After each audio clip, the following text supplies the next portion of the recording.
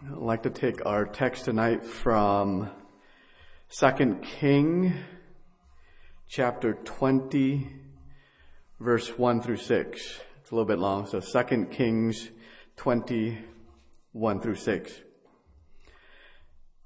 In those days was Hezekiah sick unto death, and the prophet Isaiah the son of Amos came to him and said unto him, Thus saith the Lord, Set thine house in order, for thou shalt die and not live.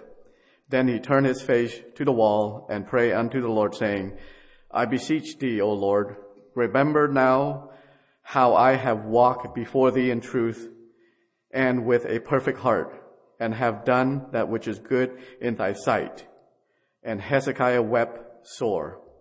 And it came to pass, afore Isaiah was gone out into the middle court, and the word of the Lord came unto him, saying, Turn again, tell Hezekiah, the captain of my people, Thus saith the Lord, the God of David thy father, I have heard thy prayer, I have seen thy tears, and behold, I will heal thee. On the third day thou shalt go up unto the house of the Lord, and I will add unto thy days 15 years, and I will deliver thee this city out of the hand of the king of Assyria, and I will defend this city of mine own sake, for my servant David's sake.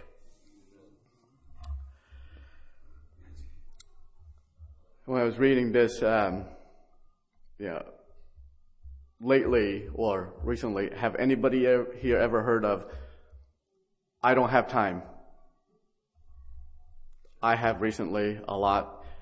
I think you hear a lot of that at our house. I don't hear too often when the kids were younger. Now that they're older, teenager, they have a lot of stuff to do, or I don't think things change much. Now you hear a lot, well, I don't have time for this, or I don't have time for that, or if you ask them to do a certain thing, I don't have time for that. I just don't have time. Okay, what's changed since the last 15 years, or what? That's how you grow older. And also, how about at work? You don't hear that much until you get to a certain position or have a certain authority, and then you start hearing, I don't have time for that too, right? How about one other place? At church, I don't know if Brother Dave hear much from the worker or volunteer, probably most likely not, or until you get to a certain position. Once in a while, I start to hear too, well, I don't have time. Wow, all of a sudden, where does this phrase come from? Seen before. Or how about as we were growing up, or when we moved to Portland too, sometimes people come or make excuses. Coming to church. I love coming to Tuesday night service church. Here's a reason why. It reminds me of the smaller churches. I don't know how it is in Bedford, but in smaller churches, it's just small, close-knit family. A lot of people that come on the weeknight services is more committed, is all in for the Lord, and they love to come because they love the Lord. One of my pastors, I remember this a lot, one of my pastors in Tacoma there, I don't know which one, I'm always appreciative when I see Brother Nolan, my first pastor when I start first coming to Sunday school, and then Brother Earl, the next pastor right before I head off to college there, but always encouraged me. But one of my pastors said that, you know how that a church is popular, or it's a happening church if there's a lot of people in Sunday morning. You come Sunday morning, so you can see the crowds at a popular church. And you know that the pastor is popular when see how many people come, or what kind of crowd come during the weeknight services. And then that God is popular if people come to prayer meeting.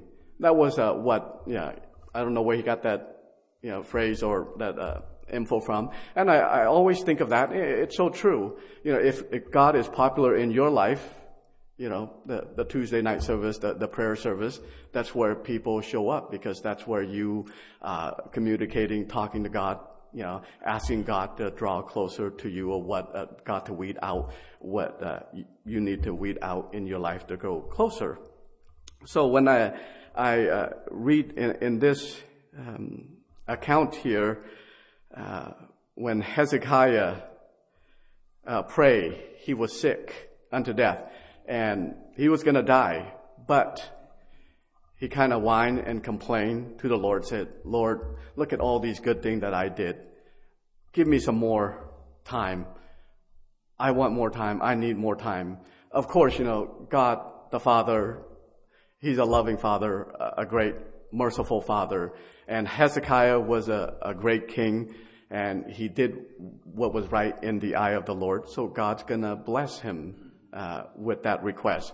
Any father would, even earthly father, your child always do the right thing, get good grades, always obedient, always do the right whatever. If they ask for the second scoop of ice cream, of course you're going to give it to them, But and that's what happened. So the Lord granted the request of Hezekiah because he want more time, but he didn't realize, because his request, they come with certain consequences. But I just want to let you know, I'm not saying here not to pray for anything, but I'll touch more that toward the end here.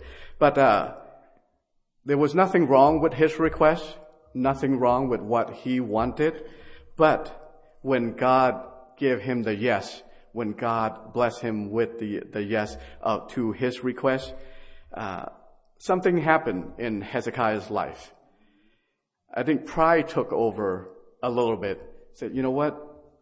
I'm just thinking, if it was me, wow, God gave me 15 more years here. I'm going to die today. Now, He gave me 15 more years. I mean, I'm going to probably do whatever I want, or kind of forget a little bit about how he served the Lord all his life, all these time.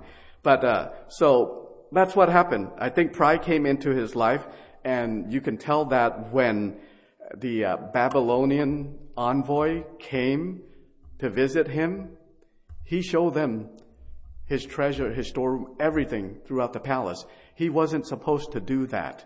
And, the Lord told him, and Isaiah told him, because you did that, there's going to be great consequences. And also another, after that was, he had a son, Manasseh. I've been pronouncing that all day long, and now so I'm here. Manasseh. Okay, so he had I taught this mentioned this in my Sunday school too.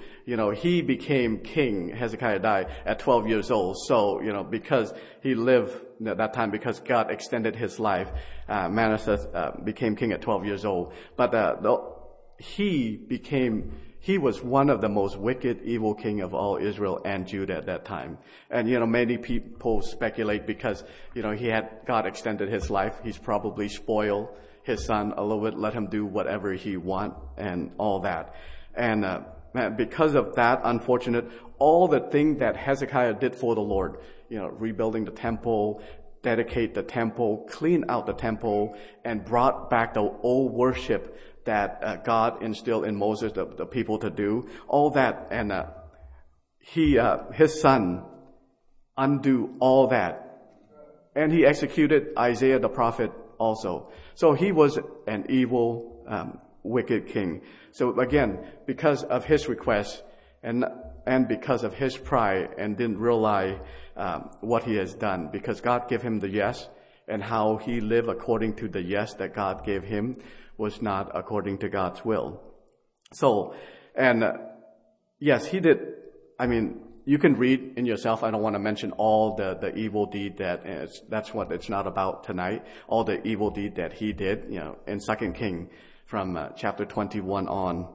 And again, the Lord allowed him to reign over 55 years, not because he did such great thing, but because the people urges allow him The people liked that. The people just didn't care. They said, you know what? He did all these bad things, but good thing. We want to serve the same. We want to do the same thing. We want to serve our flesh. We want to do what is good in our own eye, in our own hearts. That's why God allowed that, and they and keep on going until toward the end he repented again. And then he cleared so many ways for idolatry worship and sexual immorality, all kinds of immorality into the people, into Judah there. Again, you can continue on reading from 2 Kings 21 on. He did so many just awful things, and God allowed it because, again, the people didn't want to fight against it, didn't rise up to it. Now, again, Hezekiah pleaded for a longer life for his own benefit, for his own glory, not for God's glory, when how he used to live. And and tonight, that I want to get across is, we should never make the man from God. We should pray, as you heard here many times, God's will be done. Again, I'm not saying not to pray for anything. We should pray. Again, as you heard on Sunday morning, persistent prayer prevail much. We are called to pray every moment of life. That's how we draw closer to God. Just like somebody testified once, how do you draw closer to somebody? How do you get closer to a friend or a best friend? By talking to them. If you only talk once every so often or once a day, how will you draw closer to God in that way? Here's the thing too. I appreciate Brother Dan's testimony too. I wasn't raised in this church. I wasn't raised in a Christian home. But, I appreciate coming to church because I appreciate, like I said, the Tuesday nights of you guys, all of you. It encourages me and my family to see everybody here encouraging one another. When Brother Dave said about change testimony thing, all the time that I come, I don't remember ever too many times where there's a lag in the testimony on a Tuesday night service. Maybe Friday night, but no, not Tuesday night, because, you can feel that. I don't know about you, but I do appreciate, the Lord bless me because I'm here, because I get to see all of you and just talk to you. I don't want, not because I'm here rambling on. There's nothing great about that, but God's word will go forth no matter what.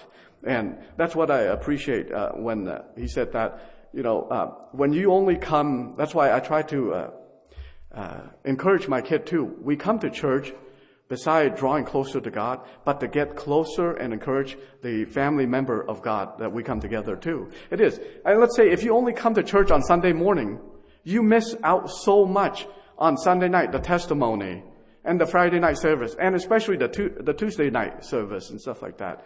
You do. And how do you get to know other part of your family member if you only show up once a week and just to chit chat and go?